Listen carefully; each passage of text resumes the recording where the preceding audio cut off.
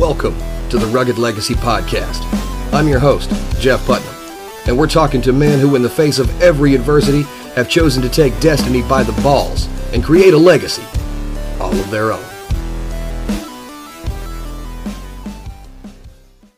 Hey everyone, and welcome back to the Rugged Legacy Podcast. I'm joined today by agents Javier Pena and Steve Murphy, both retired of the DEA.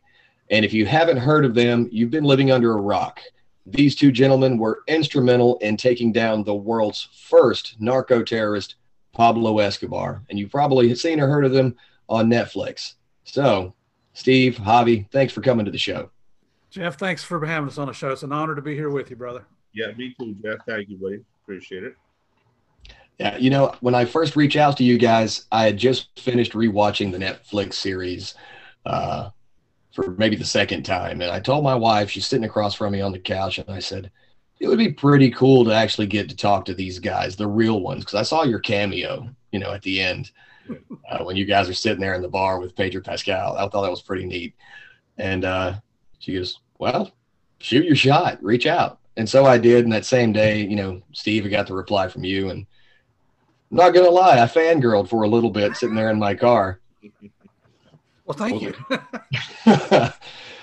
But, you know, even more interesting was that, you know, we've got friends in common. So we were really only separated by 1 degree, which is also, you know, pretty interesting. But I think, you know, we were talking a little bit before the show, and a lot of people have, as you say, blown it out of proportion, you know, with, you know, the dramatization of all the documentaries and all the TV specials and then the Netflix series Narcos.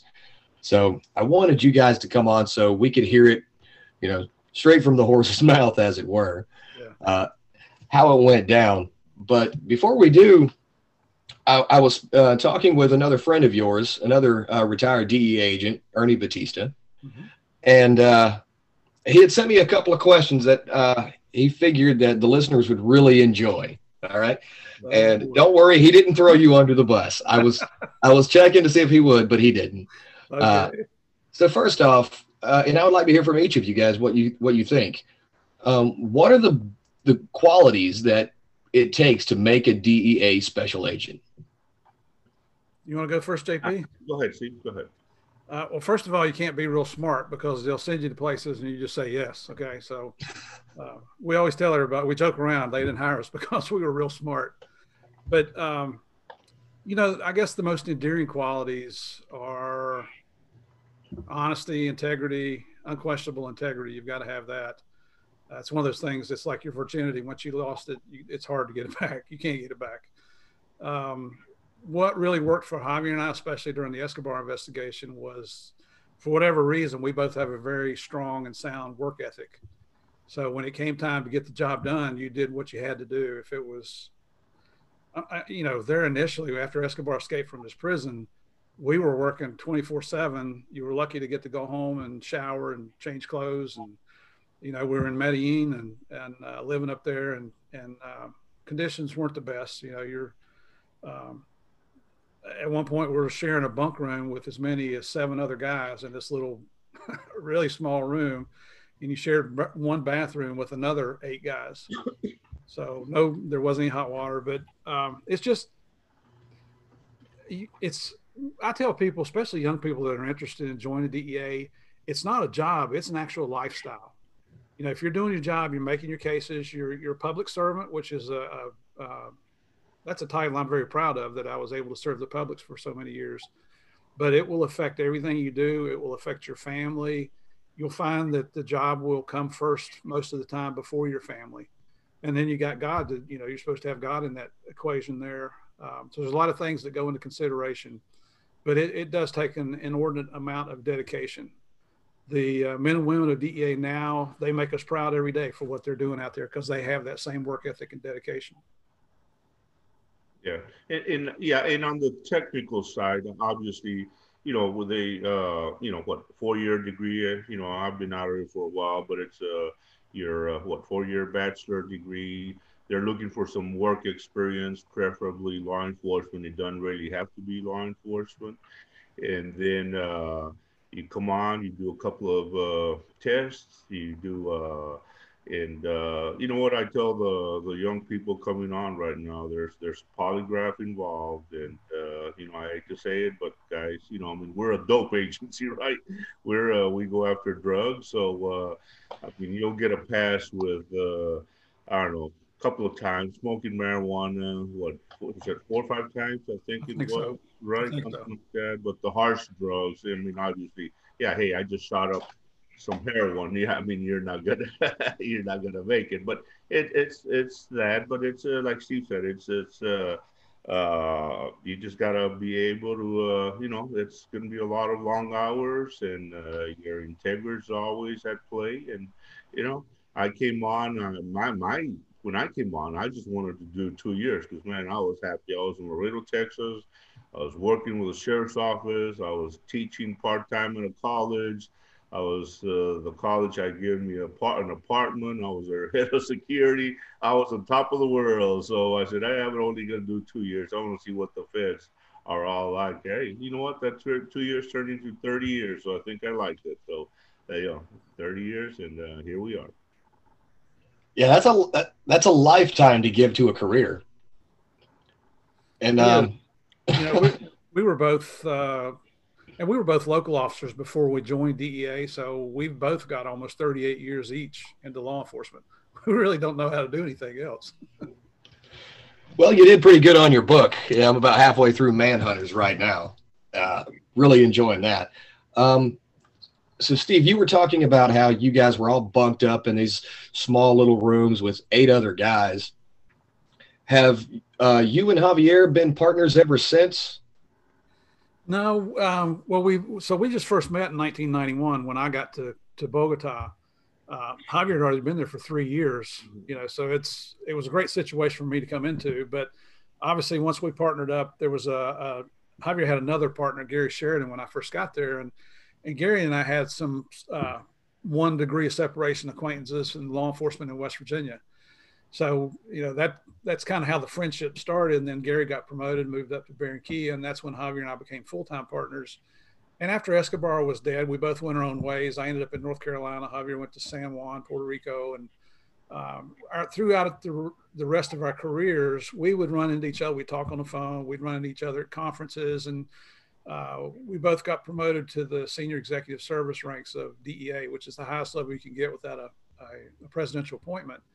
So when we'd have those conferences, we'd see each other and just kind of stayed friends. But Javier started this speaking business where he was talking to colleges and law enforcement groups about the Escobar story.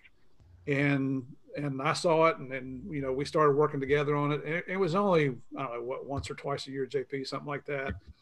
But when we retired, it became a little bit more, and so that's when we really got back into being partners. Then when the show Narcos came out, holy cow, exploded. So this is our 5th year of our worldwide tour, is what our agent calls it. Of course, this year, 2020, has been horrible because of the pandemic. But prior to this, our first 4 years, we averaged 75 shows a year.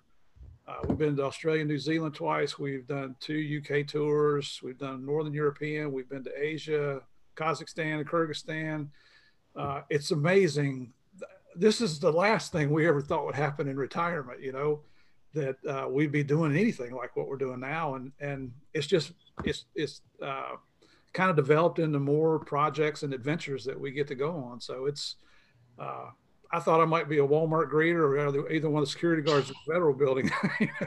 I had no idea what I was going to do in retirement. So it's good man upstairs looks out for you. You know what I mean? Oh yeah. Yeah, and if I can add, yeah, and what we do with our speaking, Jeff, is we tell the actual story, basically the rise and fall of Pablo Escobar. We tell it from a first-hand experience where we have uh, original photos, we got original videos, and like I said, the best thing is we tell the actual truth, which Mm-hmm. is sometimes we tell the history, the truth of the search of Pablo Escobar, and that's what gets people's attention, because there's a lot of false stuff out there. There's a lot of, people, you know how I false, so we tell the actual truth, so that's what makes our I guess our speaking engagements interesting. Oh yeah, I mean, when I was watching the Narcos series for the first time, I'd maybe seen one or two of the documentaries on Pablo Escobar. But when I went to go watch the show, because I'm one of those crime thriller kind of guys. I like them, uh, and I have my phone in my hand while I'm watching it. I'm like, okay, fact check this. Okay, fact check this. And you see that a lot of it's not really, Right. what how it's portrayed on screen, and yeah, it has to be, upgraded or dramatized for entertainment purposes. But Javier, what's the dynamic? I mean, you were in Bogota for 3 years before Steve got there. So what's the dynamic like when Steve showed up and you guys had to partner up, of living like day to day basis with a DEA partner in such, just dangerous circumstances? Yeah, that's a great question, Jeff. And yeah, when Steve came in, and it was right after Pablo Escobar's escape, and if you just a little bit of history, when Pablo Escobar surrendered in so he surrendered in what 92, I think. 91. 91. Yep. And we had been after him. Steve hadn't been there yet. But you know what? We lost a lot of good police officers, a lot of innocent people, civilians. We had the terrorism, the commercial airline being Bianca commercial airline that was taken down by Pablo Escobar. We had the presidential candidate killed by Pablo Escobar, thousands of police officers. So when and if we want to get into a little bit here, but when he surrendered, we were not happy, of course. Because and in essence, Pablo Escobar basically dictated his conditions for surrender, which were never, it was unbelievable. The conditions, for example, hey, I'm going to build my own prison in Colombia. You can now come and visit me. Nobody can check up on me. I'm going to take my own I'm going to hire my own prison guards. So I'm going to pay them. I'm going to take my sicarios with me. They can protect me. And like I said, then he negotiated a 5-year prison sentence. So how do you think we felt, Jeff? I mean, it was like one of those deals where what? This guy has killed thousands of innocent people, personal friends of ours, and then he surrenders. So when he escaped, man, we were elated. That was one of the happiest days in my life because we knew we had another shot. So that's when Steve showed up. So, and we told people we were the first ones at the prison after he escaped, and wow, it was something that we had never seen before. It was something that we knew it was going on, but we really did not have the proof until we set foot in the so-called prison. And I know Steve, if you want to describe, he does a good job in describing the so-called prison. It was a joke. It was, we've been in prisons all around the world, through our work. And this, this was more of a country club than a prison. And, at the beginning, when you first came in, there were 2 sets of steel bars and to create the facade that, this is a place of confinement. But once you got inside, it was wide open. On the back side of the prison, the perimeter fence, there was just a big hole in the fence. You could come and go as you pleased. There were even steps leading up to it off the soccer field. But then when you got into his jail cell, it was a 2-room suite with a private bathroom. So in the main room, when you walked in the door, it's a living room and a kitchen combination. He had a side-by-side refrigerator freezer. He had a full-size microwave. He had custom-built cabinetry. He had a banana bar that you could set out with bar stools. He had color-coordinated draperies and upholstery, believe it or not. Which Wow. we have in our prisons. It's called ugly gray. Everything's that real ugly dark gray. Then you go in the second room, and it's a combination bedroom and office. The bed is a custom-built bed, larger than a king-size bed. There's a fireplace in there. You go into his private bath and a walk-in closet. He had a jacuzzi tub in his bathroom. What we have in our prisons? We call them group showers, right? Right. I mean, it was just a joke. And the other prisoners, they all had 2-room suites as well. They didn't have the jacuzzi tub now, so I guess that was kind of roughing it by their standards. but there's a full-time nightclub type area down there where they throw parties. They had hidden rooms where they had weapons stored, they had drugs stored, cash, full-size soccer field with lights. You know, my of my four kids, two of my kids played soccer. We never had lighted fields. You had to play in the day. You know, and here he is back in the early '90s with the lighted soccer field. He was building a series of cabanas and chalets on the hillside back outside the prison on that back side where the hole in the fence was, so that, you know, he had a reputation of never sleeping 2 nights in a row in the same bed, because he thought that was a mechanism that would help prevent the Colombian police or us from finding him. So he might stay in his room, he might stay in one of the different chalets or cabanas outside the fence, or he might go down and spend the night with his family in the Monaco building, or he might go to a whorehouse, or he just, you know, this guy, he just came and went as he pleased. It was just a complete and utter joke. You know, there was nothing punitive about this environment whatsoever. Yeah.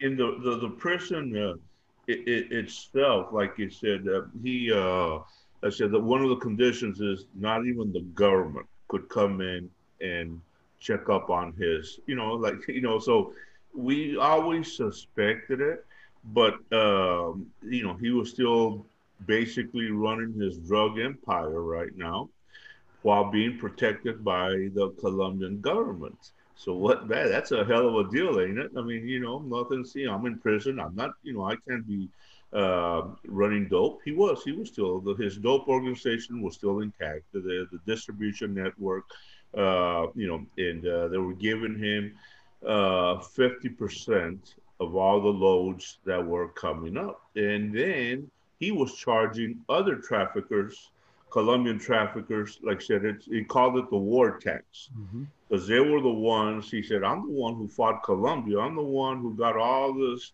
traffickers a great deal." And the main thing was the extradition. He was able to stop Colombia from extraditing Colombian traffickers to the United States. So he imposed, that war tax on other traffickers. So I mean, look at his business. That's a hell of a business he's got going, right? He's being protected, sending, thousands of kilos, still making money, and still living a grand life inside the so-called prison.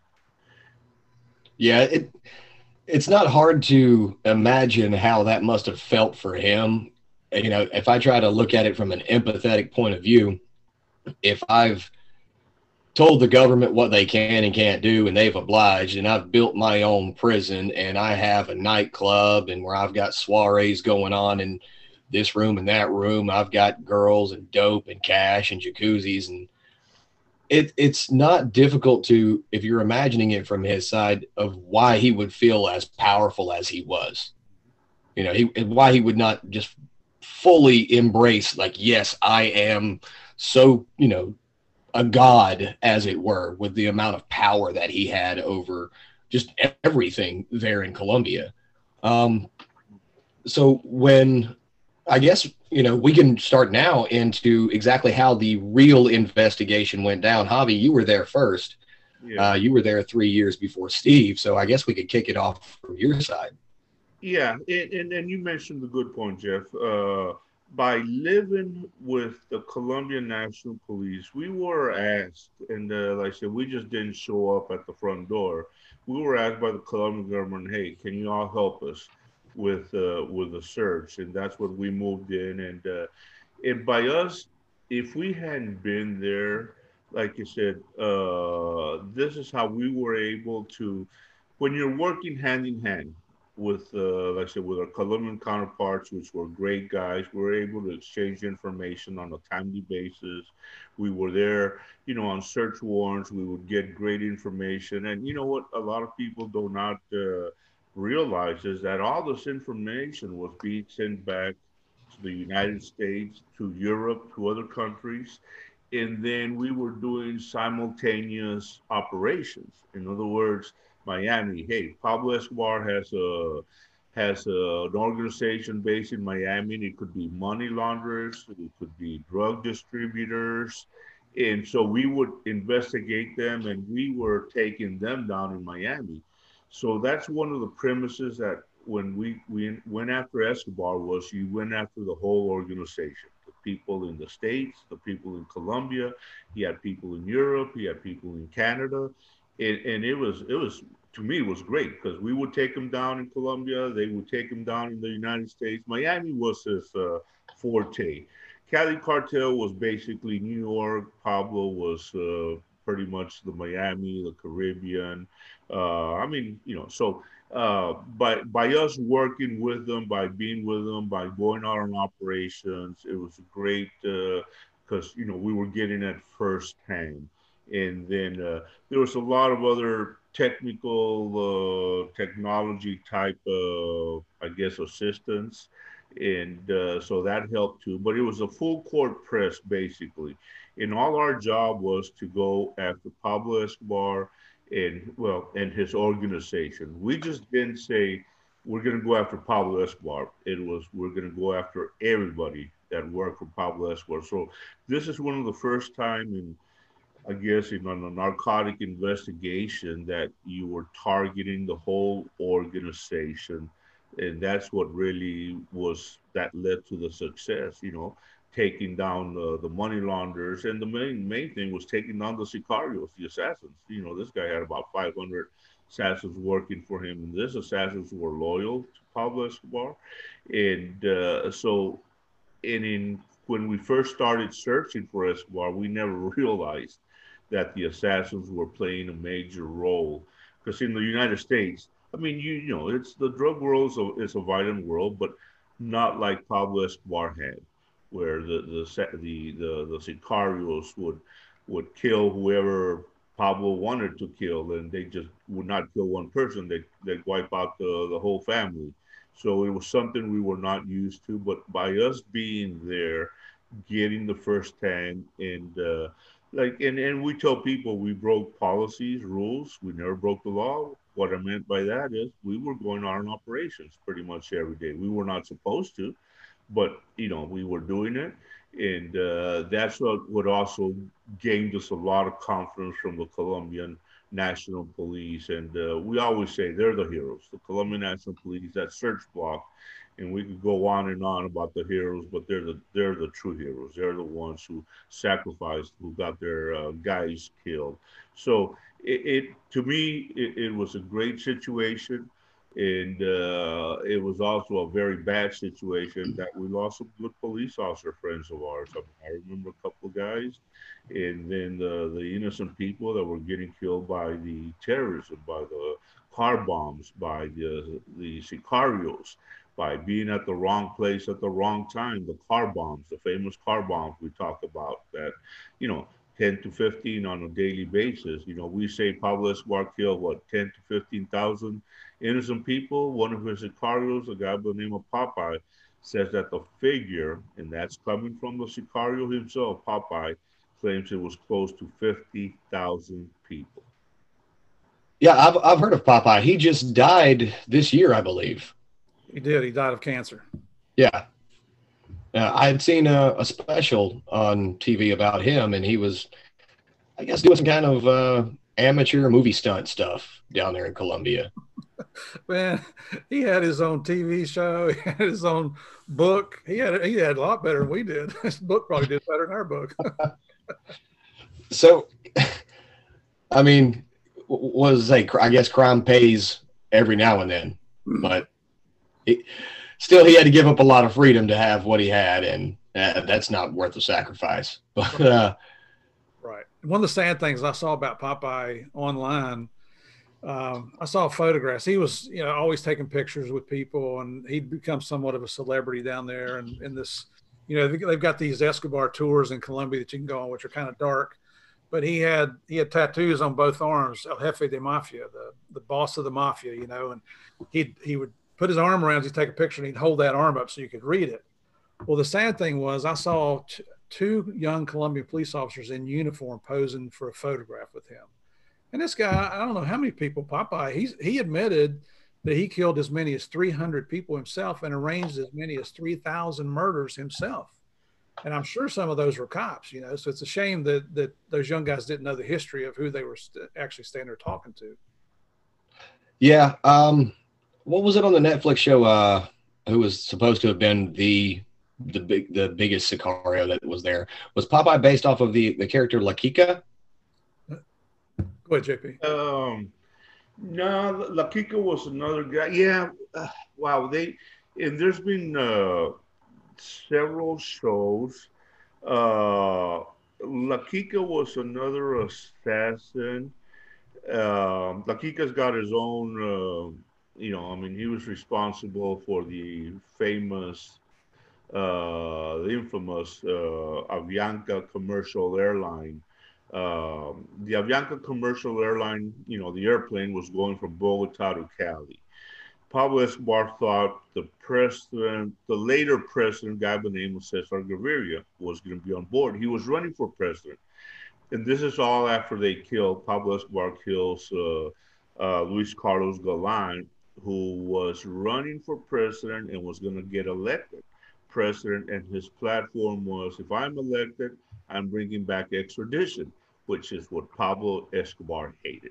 And that's the reason Pablo Escobar had him killed, because he knew he was going to win and he was going to extradite as many traffickers as he could to the United States. So they had him killed. So now Cesar Gaviria is running for president and he's campaigning, and he was going to be flying to Cali, Colombia from Bogota. And this is what, 91, the Avianca bombing. And so La Kika coordinates the bombing on the airplane. Then, there was 109 people killed on that tragic event.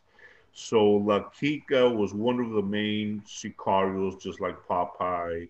La Kika and his brother were, I guess, they were specializing in that, in killing people. That was their forte. So La Kika then captured in New York City about a year later, and La Kika serving a couple of life sentences right now for actually the bombing of the Avianca airline. Okay. So, Steve, from the time you got to Bogota and met up with Javi, is it okay if I call you Javi? Yeah, no problem. Yeah. Okay. From the time that you showed up to Bogota and met with Javi, how did the situation play out pretty much from there when you arrived to when Pablo was actually taken down? You guys had first started working together at that point, and I think that's mainly what the listeners are, kind of after, is the real story of you guys working together to take down Pablo. And of course, you guys can both cut in through the story. Yeah, it was. So I actually arrived in Bogota in June of '91, 3 days before Pablo surrendered to go to his custom-built prison. So what I like to brag about is that Pablo heard Murphy's in town. He might as well just give it up, because his time's up. He's going to jail. Of course, that's a joke. Yeah, but here was the thing that kind of surprised me that week. When Escobar surrendered, I thought, well, this is a good thing. The world's biggest cocaine manufacturer and distributor is in custody. And I thought that was a really good thing. But what I saw from Javier and Gary and everybody else in the embassy that had anything to do with the investigation was disappointment. They were pissed off, and I'm thinking, how is this bad? And through working with JP and Gary, I learned why they were upset, because of this ridiculous deal that he negotiated. It's the worst plea bargain in the world. It's in the law enforcement culture, it's just a joke. But put yourself in the shoes of the president of Colombia, Cesar Gaviria. You ran on a platform, that you want to bring peace to your country. And can you imagine the pressure on this man, not only from his own political party, but from the opposition party? Hey, we put you in office because you said you were going to bring, a close to the violence. You were going to stop this. So, and it hasn't stopped. Well, you put Pablo in prison, even as ridiculous as those terms were. The truth is, for that 1 year, the bombings actually stopped. So I'm not condoning their decision whatsoever. I still don't agree with it, but it gives you just got to look at it from both sides of the aisle. You got to, like they say, walk a mile in his shoes. So we try to point that out to the people that we talk to, that it's not an easy decision. But as we all know, and especially after he escaped, that Pablo was continuing his drug-related activities. It gave him an opportunity to rebuild his resources. collect money. We know he murdered the Moncada and Galliano brothers there in the prison, and some of the other books that I'm reading right now, I'm learning that there were a lot more murders were committed in the prison that I wasn't aware of, that we just simply didn't know about because of the terms that good guys could not come within 2 miles of that prison. So what it did for me that first year, because he was in prison for roughly a year, it gave me an opportunity to get to know Javier and Gary. They had me, doing a lot of background study because I'd worked cases in Miami where, Pablo was the source of the cocaine that we were seizing, but I never had a case that got me up to that level where I could indict him. Now, a lot of the agents in Miami did, and so I had a real good indication of who the guy was, but now you're there. And when I got there, I didn't know I was going to be working with Javier, and I didn't know I was going to be assigned to the Escobar investigation. Well, it's kind of cool. First of all, Javier was somewhat of a legend down there, so you're getting to work with this legend. And second of all, you're going after the world's first narco terrorist, a guy who, once he escaped from prison, became the world's most wanted criminal. You remember the old show, America's Most Wanted?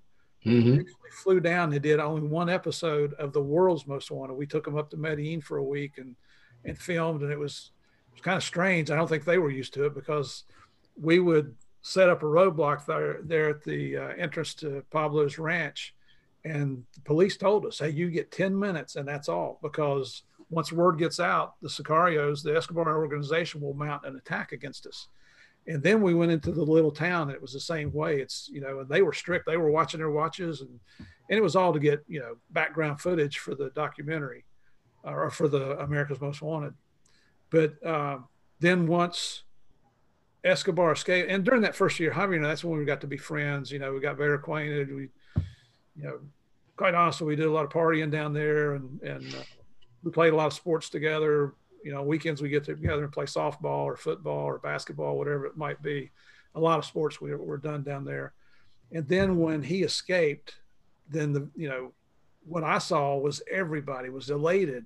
Not only JP and I had kind of gotten on the bandwagon by that time, but the Colombian National Police were happy. The ambassador was happy, because what it did is it gave the good guys a second opportunity to go after Pablo. And the very next day, JP and I are heading to Medellin. And then for the next 18 months, we lived up there with the Colombian National Police. And like he told you, we're going out on operations. We're going out on the Huey gunships. We're going out on the unmarked cars doing surveillance and meeting informants. And they set up a 800 number tip line where the United States was offering a $5 million reward. So as a younger man, talk about an adventure. It was an adventure of a lifetime, not one that I ever planned to have. And I would never do it again because I'm going to be an old man, but I wouldn't trade it for anything, and the fact that Javier and I, all these years later, I mean, here we are 29 years later, and we're still best of friends and we're still business partners. It's just a testament of how we got along. And I got to tell you, we're pretty much opposite of each other. I've been married my entire life, it seems like. Javier was single back at the time. I'm a little anal about organization and things like that. It's what keeps me going. And Javier's not quite as organized as I am. But that was the beauty of it. The opposite, the old saying, opposites attract. I mean, people used to come to us and it's like, you guys have the best partnership in the world, but you're exact opposites. How's that work? And we both brought strengths to the table. Javier's got it. Well, he won't tell you this. He's got a brain like an encyclopedia up here. His recall is phenomenal, even all these years later. So it's just a partnership that's worked for us, and I, God willing, it'll continue on right to the day we die. Yeah. And if I can add also, yeah, and like Steve says, he's organized. I'm not organized. I mean, that was one of our strengths. But it also, if I can touch on that, that 800 number, you know what? Wow, that was one of the best ideas. I'm not sure who came up with that. It was the Colombian government, the U.S. government, but it was the reward was $5 million. So man, we started getting calls from the Colombians, wanting to give information on Pablo Escobar. During the first search, we did not have that many informants because people did not want to go up against Pablo Escobar because they knew how violent, how treacherous he was. So nobody wanted to get caught being a snitch against Pablo Escobar. The second time, It's when we started, the floodgates started opening with the $5 million. That a lot of people wanted that money, right? So one of the kind of interesting facts, and it's kind of funny now, is that when the Collins would come in, and they'd come into the search block where Steve and I were at, they wanted to talk to the gringos. So who are the gringos? Steve and I, because they knew that, hey, they said, hey, the Americans are going to pay.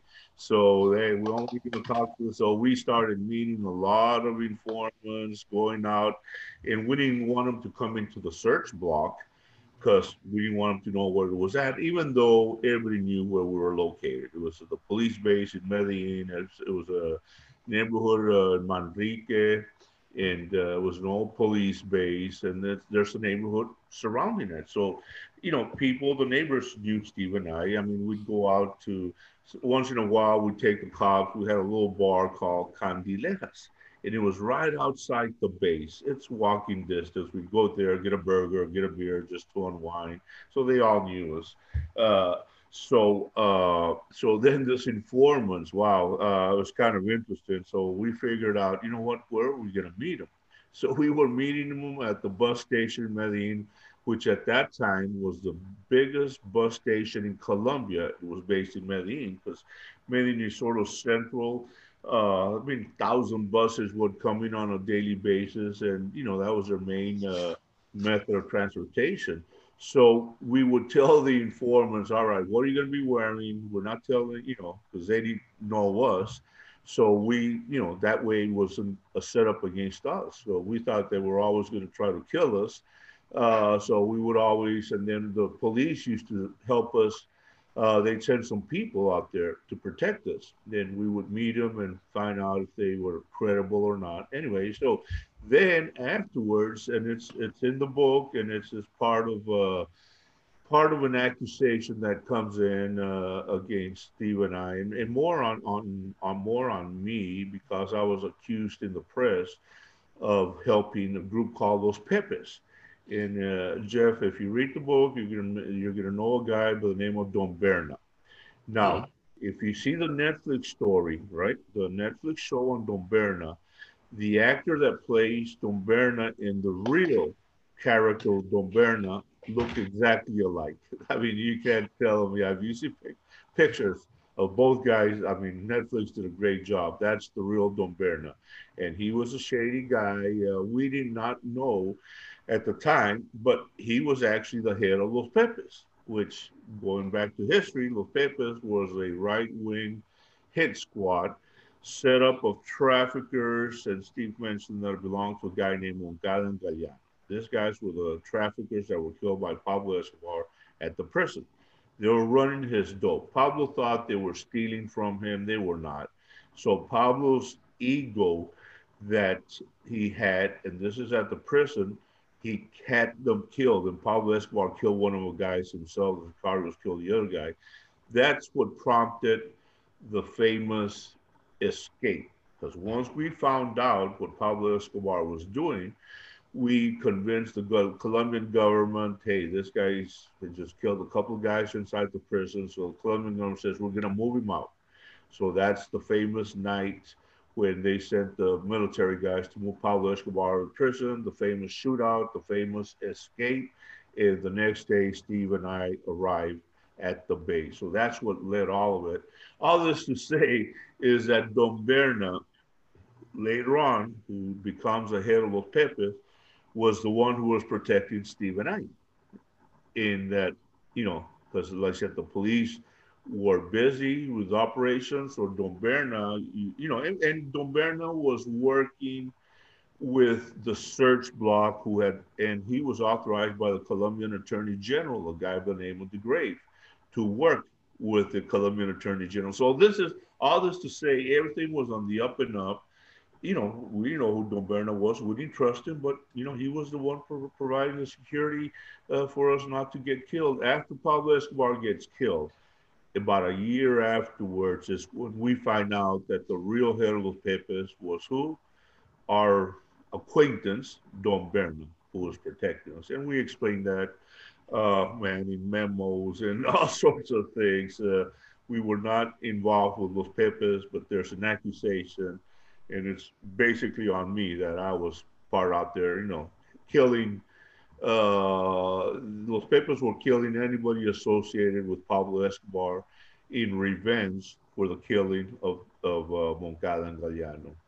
It's a lot to explain, but I'm trying to, Yeah, yeah. I mean, it makes a lot of sense. The guy was playing both sides and just trying to do whatever he could to benefit himself. Yeah, yeah. But you said you and Steve were basically being protected because of his actions, especially from the Sicarios and other members that might want to come after you guys. Now, you both had hits on you, if I'm not mistaken, correct?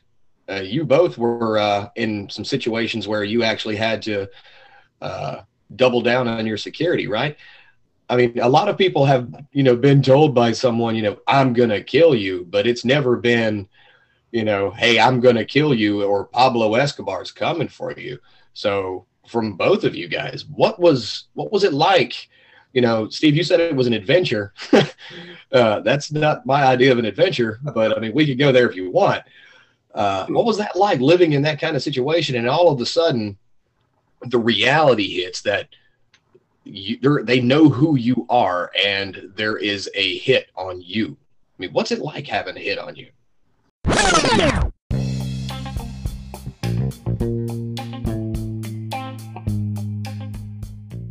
Hey, this is Nate from Unlimited Life Concepts, and we teach people how cash flow strategy can be just as powerful as investing. Imagine being able to earn interest off of every dollar that flows through your hands, whether you're spending it or saving it. We offer a lifetime membership to our financial education platform for $77, but right now you can use promo code Rugged Legacy and save 50% off.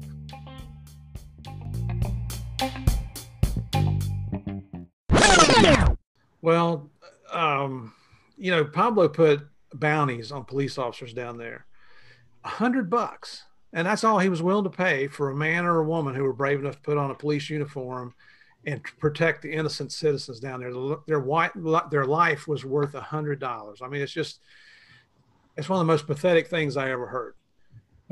And the truth is, there was about 1,000 police officers were killed down there during the Escobar days. But Pablo found out about Javier and I. We were listening to the telephones. We, being the Columbia National Police, were monitoring a lot of telephones down there. We heard him refer to the two gringos, which was us. We heard him even mention one time the names Pena and Murphy. And, we like to joke around. It's not like that TV show Cheers where everybody knows your name. This is a guy you don't want to know your name. Right. He's the guy that, he put a bounty on us, $300,000 each. And I think in today's money, that's probably double that value, because this was 27 years ago. When you first find out about that, it is a little bit disconcerting, because that's a heck of a lot of money. But it's like anything else, you just you can't do your job if you live in fear. You can't even live your life if you're living in fear. So we're not tough guys. We weren't tough guys when we were younger. We were just professional law enforcement officers. We had some additional training from DEA to prepare us when we went down to Columbia, and most of that was weapons training, to be quite honest with you. But we do have, I like to think we have good common sense. I like to say that the good Lord gave us the ability to think under fire. So, and if you're former military, so you'll know what I'm talking about here. When somebody's shooting at you, your natural instinct is to run, right? I mean, it's the fight or flight thing. Most people will take flight. But think about this. If you're hiding behind a car and somebody's shooting at you, you have protection, right? If you run, you've just given up that protection. For whatever reason, and I give the good Lord credit for all this.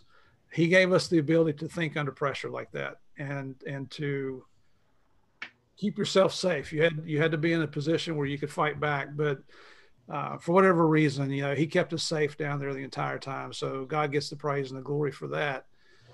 Could we do that today? Probably not. I'd probably run and scream like a little child, to be quite honest with you, as I get older. But you just get used to that. I don't want to say you get complacent. You're extremely aware of your surroundings 24/7. except when we were partying and drinking, and then you didn't really care. But that was we were usually back in Bogota, where it's a little bit safer at that time. You look at it now, and we get that question a lot, especially when we're on our speaking tours. I can't explain it other than there's just a supernatural force that protected us, and I've already told you what my thoughts are on that. So I don't know why the good Lord kept us alive. Maybe it's because we're talking to you today. I don't know.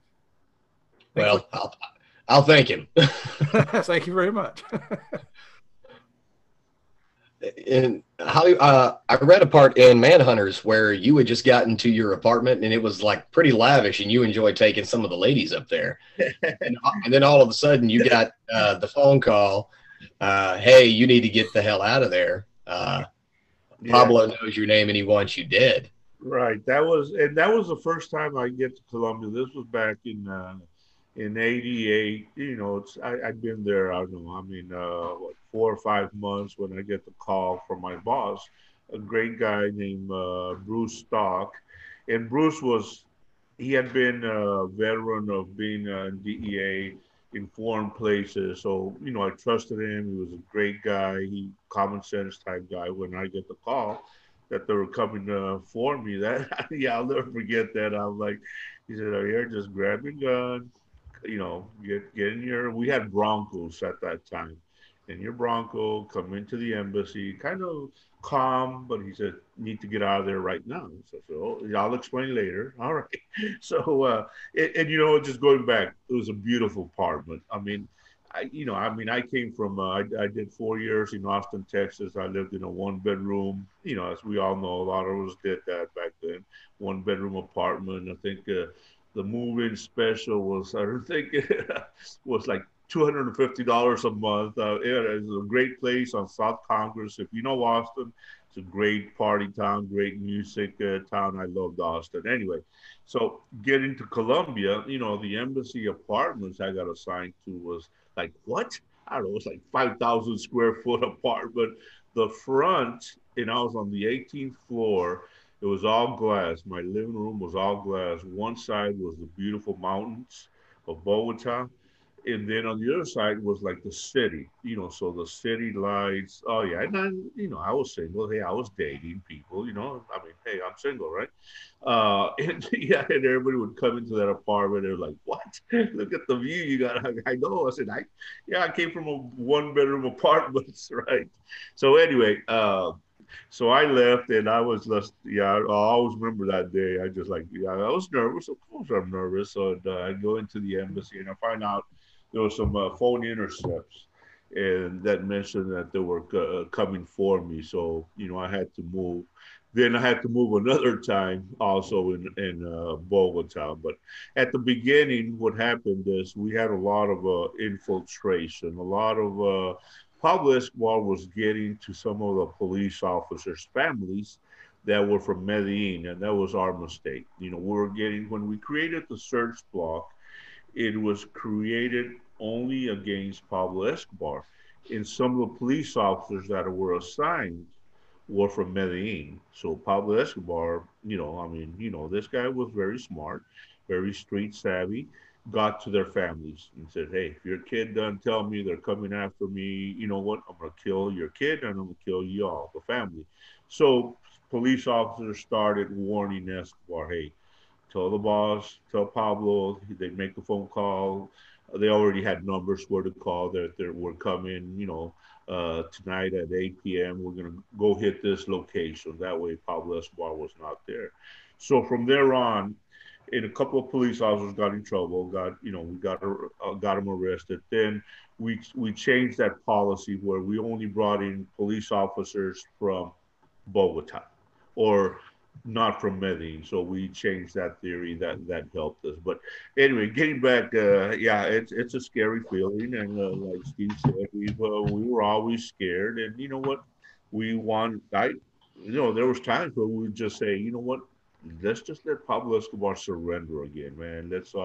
We'll all be safe. No more killing. We'll all go home. But then when you would see your police officer friends, you would see the innocent people get killed. That was just like, hey, we can't give up. There were many times we wanted to give up. Yeah, I can understand how that'd be frustrating.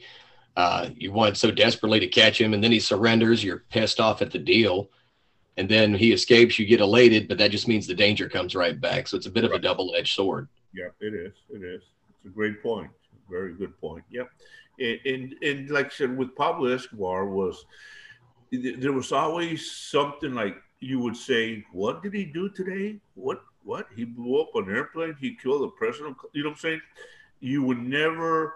You would always say, and I would tell people, "What you know? What? Not even Hollywood would get none of this stuff. You know, they can't make this stuff up. It was just something uh, different. You know, every day that Pablo Escobar created. That's what we call him, the inventor of narco terrorism.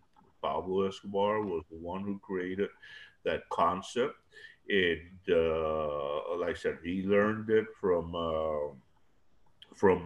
you know just I remember that the car bombs, because at that time we had never seen them. I mean, you know, we were seeing them in other parts of the world, but he brought in, if you know a little bit of the ETA with ETA, some of the sicarios or some of the assassins in they were out of Spain. He brought in a couple of those guys into Colombia. Then he brought in Israeli mercenaries to teach them. So I mean, you know, it was like they were educating their sicarios on how to kill people, basically, which we had never seen before. Yeah, I mean, it's not like he couldn't afford it at the time. Right, right, yeah, he had the money, yeah. You We know, it's haven't really touched on his money yet, but Steve, yeah, I know you put it best. How much, you know? yeah. So it's Forbes magazine rated him as the seventh richest person in the world. And I think it was 6 years running.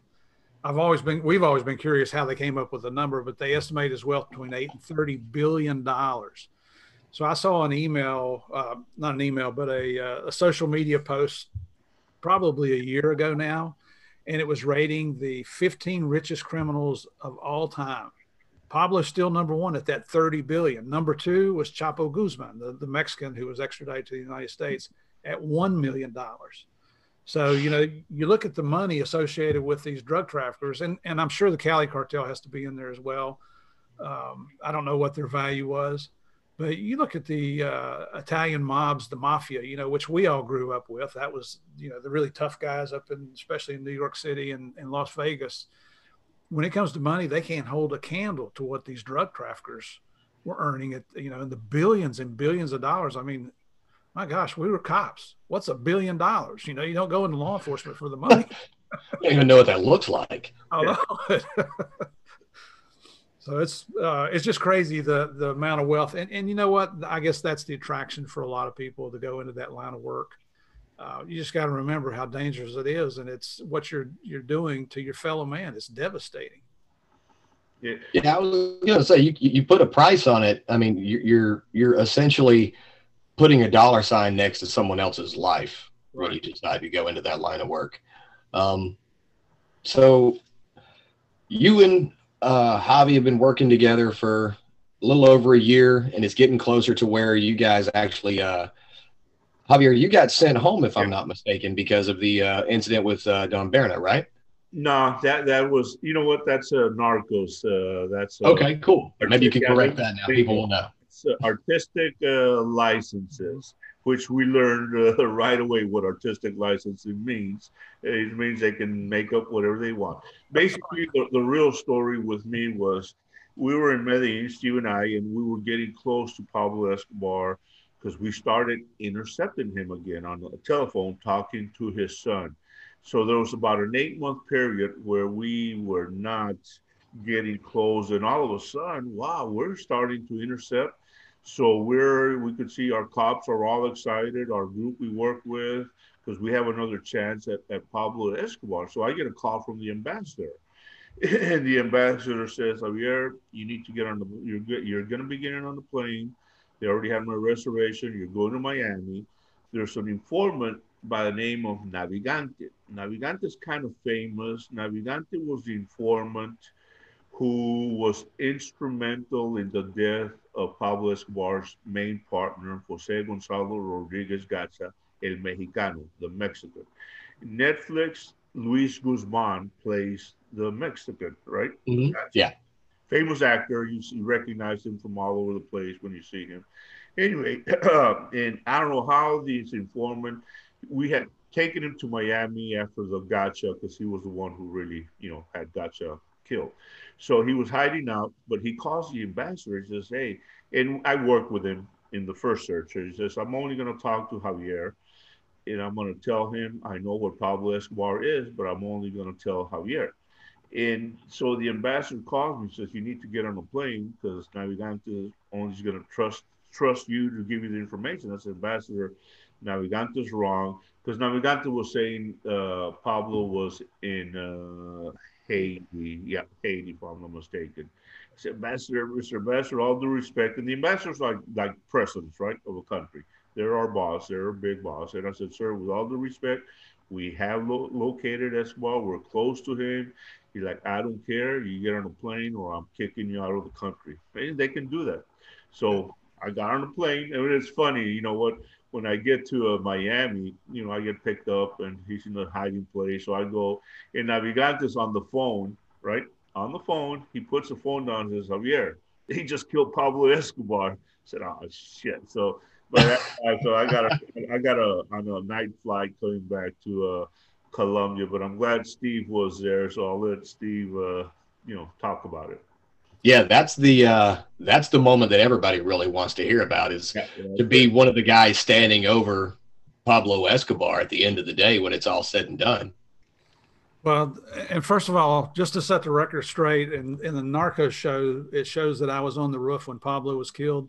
That's Hollywood. That's not true. I was back at the base, and I was, this is common knowledge now, and pretty much everything we did down there has been declassified, so we can talk openly about this. Our ambassador brought in the U.S. Army's Delta Force, and they brought in the U.S. Navy SEAL Team 6 to work with us for 18 months. And we love those guys. I mean, we've stayed in touch with a lot of the guys, still friends to this day. Those guys are like the studs of the world, man. I mean, they're like big muscles with a brain and legs, and they're walking around like, who you want me to kill? What do you want me to break? And I say that with adoration because, we make no secret about it. If Javier and I are ever kidnapped, that's who I want to come and get me because I've seen what these guys are capable of. They are unbelievable. I mean, they're the best of the best that I've ever seen in my life. So I'm certainly not putting anybody down. But I was standing in the room there talking to them on the day that Pablo was killed, and it was in the afternoon, and just catching up. Quite honestly, it was nice to have another American to talk to a little bit after 18 months up there. And I saw the executive staff for the Colonel Hugo Martinez, kind of scurrying over to his office. And it was in the quad area out there. And so I told the other gringos, I'm like, hey guys, something's going on. I'll go check it out and get back to you. Well, Javier and I had such a good working relationship with Colonel Martinez, out of respect, you'd go to his door and stand there and maybe knock. And he saw me and he's motioned for me to come on in, and he's got his lieutenant colonels and some majors standing around. And then one of them whispered to me, hey, they think they've located Pablo. Well, we've heard this story before, but this time was different. You could see the excitement starting to build in the room, and you could hear Colonel Martinez telling the person that found Pablo happens to be Lieutenant Hugo Martinez, who was Colonel Martinez's son. He had trained himself on how to use this radio directional finding equipment because the telephone systems back during them were not what we enjoy today, the 5G. It was basically radio telephones is what it was, to operate off of radio frequencies. So the colonel was telling his son, listen, help's on the way, secure the site. We're loading up the search block, but don't let him get away. Well, now the search block consisted of 600 police officers. You can't load them up in 2 minutes and hit the road, right? You got to call everybody up. They got to get the uniforms on. They got to issue weapons. They got to get assignments. They got to have a little roll call to make sure they got everybody, get all the trucks and the Jeeps and everything out. So it takes several minutes to make that happen. Well, in the meantime, there was a specialized unit of Colombian police officers that Javier and I we primarily worked with. They were called DIJIN. DIJIN was the acronym. These were the plainclothes action guys. I mean, these were the special operators for the Colombian National Police, and they were out there supporting Lieutenant Martinez. So they got there, and now the lieutenant saw Pablo looking out the window, talking on the phone, looking out the window. So we've got visual confirmation that's Pablo. So these guys didn't want to take a chance on Escobar getting away again because it had happened quite a number of times. So they sent a couple guys around back. They decided to make a hit on the place. Now, this is a 3-story row house. They saw Pablo on the 2nd floor window looking out. They blow the door off the front. When they come inside, it's like a combination kitchen and garage, believe it or not. There was a taxi cab parked in front of the counter at the kitchen. I've never seen anything like that. And so they searched that 1st floor. They start making their way up to the 2nd floor. And we went back and listened to the tapes afterwards. And when the door was open, you could hear Pablo saying something like, "Hey, there's something going on here. I've got to call you back." And the call disconnects. Well, he realizes there's an attack imminent on him. So he starts making his way up to the 3rd floor. As the Columbia National Police get up to that 2nd floor, they see him going up. And one of our buddies, and I can't remember his name now, it's been too long ago, he was getting ready to advance up the steps, and he tripped, which saved his life because Pablo fired a round at him from one of his handguns. And when the police officer fell on the steps, the round went over top of his head. That's the only thing that saved his life that day. Man, that's luck. And you're not kidding. That's somebody looking out for you there. Now, what was very unique about this situation is Pablo at one time had as many as 500 sicarios protecting him. On December 2nd, 1993, he was down to 1, a guy whose nickname was Lemon. So they got up to the 3rd floor. Now behind them was a 2-story row house. So it was a 1-story drop onto the roof of the house behind them. And all these houses are connected. So Lemon jumps out the window onto the roof of the house behind him, makes his way over to the edge where he's going to climb down, and the police on the backside order him to stop. Well, he opens up with his gun. They shoot him. He falls off the roof dead. Pablo's still up there. He's ready to come out that 3rd floor window. He knows the good guys are coming up behind him. Now he knows there's cops on the backside because he heard the gunfire, right? So he goes in and jumps out that window onto the roof down there, and he's trying to make his way along the wall, which protects him from the view of the guys behind the place looking up. But the window he jumped out of has a commanding view, and you've got the high ground to shoot down, on him, and he realizes it. So he makes a run. He's barefoot. He's trying to run across this clay tile roof house, and that's when the guys get to the good guys get to that 3rd floor window, order him to drop his guns. He turns around. He's got 2 9mm. When I got there, both clips were empty. He had emptied both weapons shooting at the cops. They caught him in a crossfire. Now, he was hit 3 times. He was hit once in the back of the leg, once in the butt cheek, which these are knockdown shots. Neither one of them were fatal shots. But then the kill shot was around right through the right ear. I don't even remember what caliber it is, either 9mm or 223. There's different opinions on how all this happened. So that's what killed Pablo Escobar that day.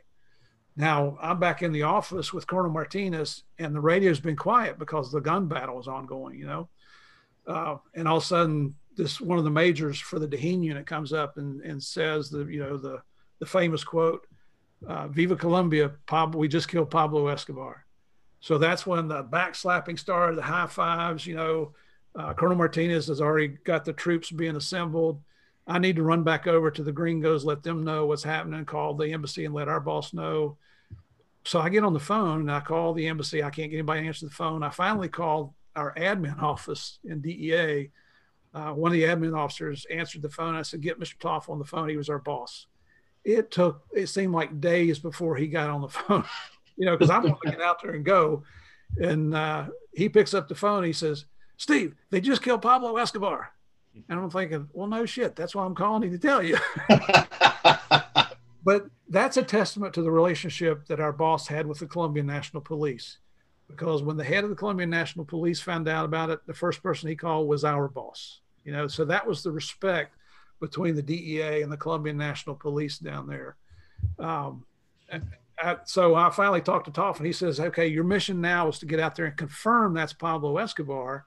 Because we had been down this road before, where it was imposters or misidentified, whatever it might be. So I run back to the bunk room, and I'm grabbing my gear and cameras and everything. And I come running out, and the entire search block is gone. The only people there are the guards on the gate and the admin staff. And I'm thinking, and the other gringos, I'm thinking, oh, how am I going to get out there? And lo and behold, here comes a single Jeep driving back up with Colonel Martinez. He wanted to get his video camera. So he sees me over there, and I'm telling him, hey, Colonel, I need a ride. He says, Steve, they call me Stick instead of Steve because they couldn't say it correctly. And so that was my he's like, Steve, get in the car, let's go. So I rode out to the site after Escobar is dead, and we make a point of that, and I'll tell you why here in just a second. We get out there. Turns out my camera is my 35 millimeter is the only camera that worked there that day until the autopsy people got there. And that's how Javier and I have all the photographs that we use in our show. We took the pictures, we own the photographs. And you know what? There was no doubt it was Pablo. You could tell from his physical appearance, it was who he was. But here was the telltale sign.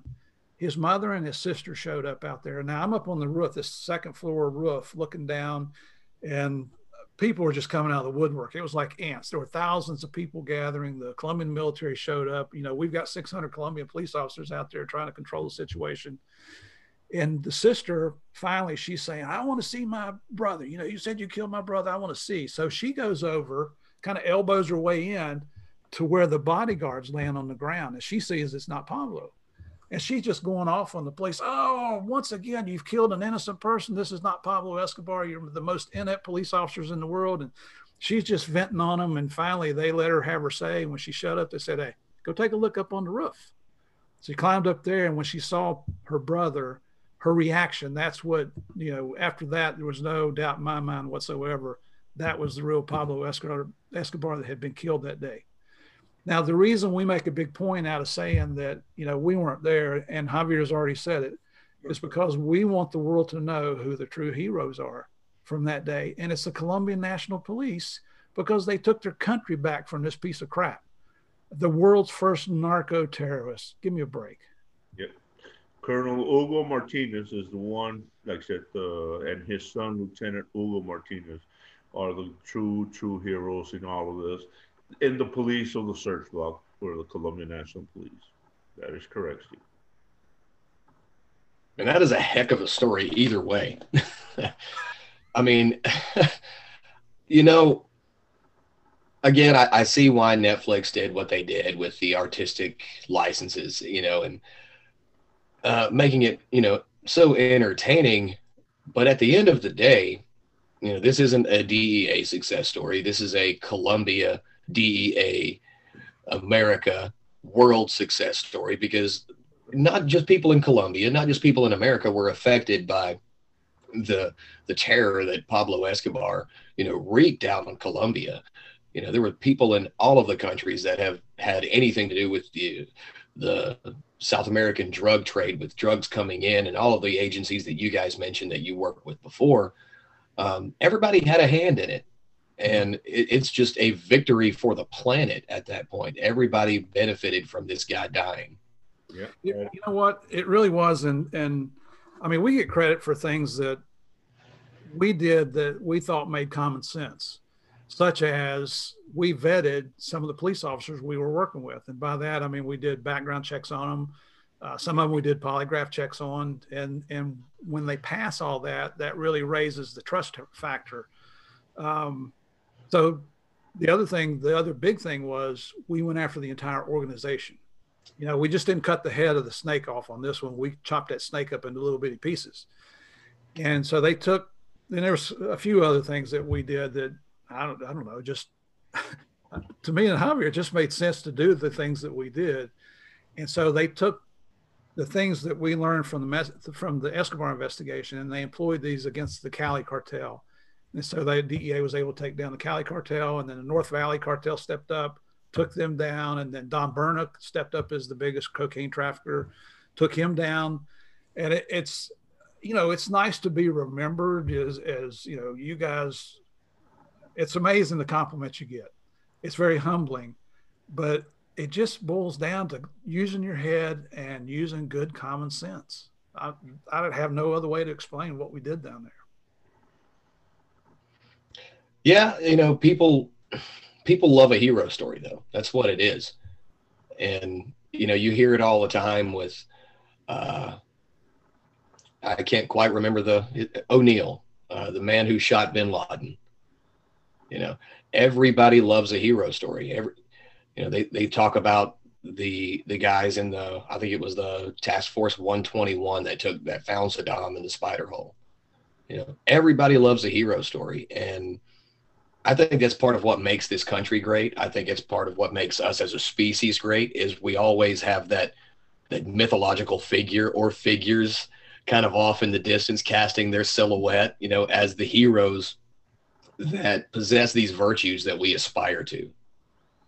Well, it's, we've been called a lot of names in our careers. Most of them I wouldn't repeat here on your podcast.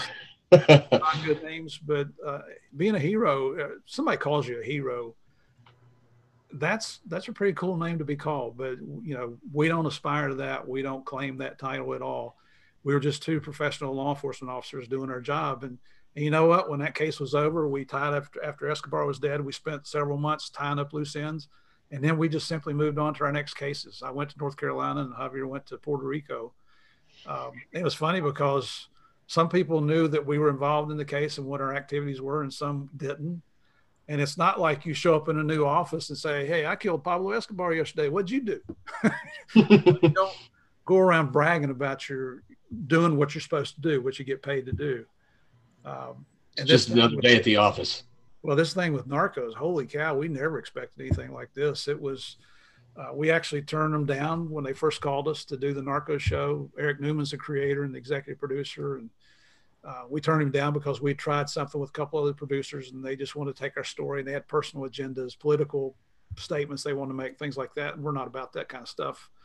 And then after we met Eric and a couple of the writers, we realized we might have something here. But even when we would go out to Hollywood and spend weeks at a time in the writer's room, telling them stories and all that. And, we kept telling Eric, you guys, and we didn't know it was Netflix to start with till after we signed our contracts. And that's when they told us it was Netflix. We told them, you're just wasting your money. Nobody cares about this story. It's been too long ago, and shows you how little we know about Hollywood because it's one of the most popular shows that Netflix has ever produced. I mean, they're still making World War II movies. So I don't think the story is going to get old at all. And Javier, I noticed that they cast you in season 3 of Going After the Cali Cartel, but that never happened. That's when you went to Puerto Rico, right? Yeah. Well, yeah, I went to Puerto Rico. Then I came back. I got promoted as the number 2 guy. So I went back to Colombia in 1999. So I was involved, not, a little bit with the Cali cartel search. I was one of the big bosses there. But there's some artistic licenses that, I wasn't, but yeah, I did go back. And my second time I only did 2 years because I started getting attacked in the press of being Los Pepes. Oh, it was terrible. So even though it was not true, but no, I did go back. Okay. This has probably been one of the best episodes I've ever recorded on this podcast. Thank you. Thank you. And I think the highlight out of this entire story is the way you guys say it. It's just another day at the office. You don't show up to your next assignment and talk about what you did on the previous one, even though it was national newsworthy, world newsworthy. Right. You guys didn't want that pat on the back because you were just doing it because that's what you had to do. That was your job. Right. And I don't think I can offer any higher respect than I already have for you guys and guys in law enforcement who at the end of the day, they're not doing it for laurels or plaudits or accolades. At the end of the day, they're doing it because that's their job and that's what they have to do. Yep. Thank you, Jack. It sounds corny and cliche to say it, but the vast majority of law enforcement officers, as well as military, do what they do because they have a sense of wanting to help their fellow man, that we're proud of our country, and we want to do what we can. And I'm not trying to get on my high horse here. There's that old saying, find a job you like, you'll never work a day in your life. Javier and I feel like we found that job. Neither one of us look forward to retirement. Federal law enforcement retirement age is 57, mandatory. At our ranks, we were both special agents in charge. We were offered a 3-year extension, which you could go to age 60, and we both accepted. But that was before we found out about the Narcos show coming along. And I mean, I had to do something because I had 2 daughters in college at the time. I had to have a job somewhere. So that's how it all worked out. Thank you for the nice words you said to us. That's very complimentary of you. We really appreciate it. But we just want the world to know the true story. Yep. And Jeff, yeah, thank you. And again, one more time, the Colombia National Police. I'll always admire Colonel Hugo Martinez. He got promoted to a general, and he recently passed about 6 months ago. Had a heart attack. So they're the true heroes of Colombia. And Pablo Escobar, Jeff, you said it best. I mean, this was a world type phenomena because it affected not only people in Colombia, the United States, Europe, Canada. I mean, this guy had tentacles all over the world. Yeah. I guess the only thing I want to ask you guys now is, you look back at everything you've done in the DEA throughout your law enforcement careers, whether, prior to the DEA, what would you consider be the most rewarding experience of your entire careers? And do you have any regrets at all? I don't have any regrets. And the most rewarding, this was pretty good because taking out Escobar, we felt like, we probably helped save some lives in Colombia and other parts of the world, so, you kind of have in the back of your mind that maybe you did something good. But for me personally, my wife and I, we've been married for ever. Seems like 30-something years. I know how that feels. And our 2 daughters, we adopted from Colombia. One is from just outside of Bogota, and the other's from Medellin. They were both babies. They were infants when we got them. Monica was 8 months old. Mandy was 5 months old when we got them. They're now in their mid-20s, and Mandy's married, has her own child. And for me, that's one of the biggest accomplishments that I'm proud of, is that we were able to be blessed to have these 2 little girls in our family. I have 2 sons also from my first marriage. So I guess for me, that's the biggest thing. Being in law enforcement was a blast. I mean, there were challenges and there were down times, especially when you see your buddies being injured or killed.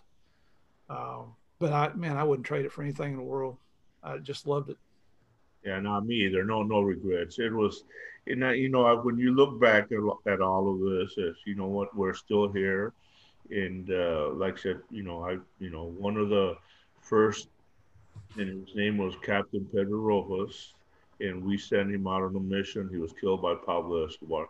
I mean, I feel some of the stuff where people died, innocent people, in this whole search. So I always feel for them, and I wish, maybe we should have caught him earlier. That was not in our, it didn't happen that way. So we just got to live with that, but no regrets. It's been a great career, and that's why we like talking about the real story. Look at, I mean, we would have probably never got to meet you if it wasn't for this. So got to meet you today. Hey, I appreciate meeting you guys. Our pleasure. I'm definitely going to be promoting your speaking tour, your book. I will let you both know if there's anything that I can do to help promote what you guys do. I'll let you guys know when I'm having other media platforms come up. Okay. So we'll definitely stay on it that way. But this has been an absolute honor and a privilege to talk to you guys. And as I mentioned in my email when I first reached out, I really appreciate everything you guys have done for this country, for others, putting your lives on the line, putting your family on the line, because a lot of cops end up having to lose their families because it's a choice between that or the job. And sometimes the duty is, the call to duty is sometimes too strong to hold on to both. And so I really appreciate the sacrifices you've both made. And I appreciate you guys taking the time to come on the show. Thank you, Jeff. We appreciate it too, buddy. Anything we can do for you. Yeah. Same here. Thank you very much, Jeff. Keep doing what you're doing too. You're doing a phenomenal job here. Thank you, guys. I appreciate that. And for all you listeners, there are links in the show notes where you can find the link to purchase Manhunters, How We Took Down Pablo Escobar. That link will be inside the DEANarcos.com link. That way you guys can get autographed books from Steve and Javier both. But that's going to do it for this episode of the Rugged Legacy Podcast. Thank you for listening, and I appreciate everything you guys do as far as promoting the show and helping it be as successful as it is.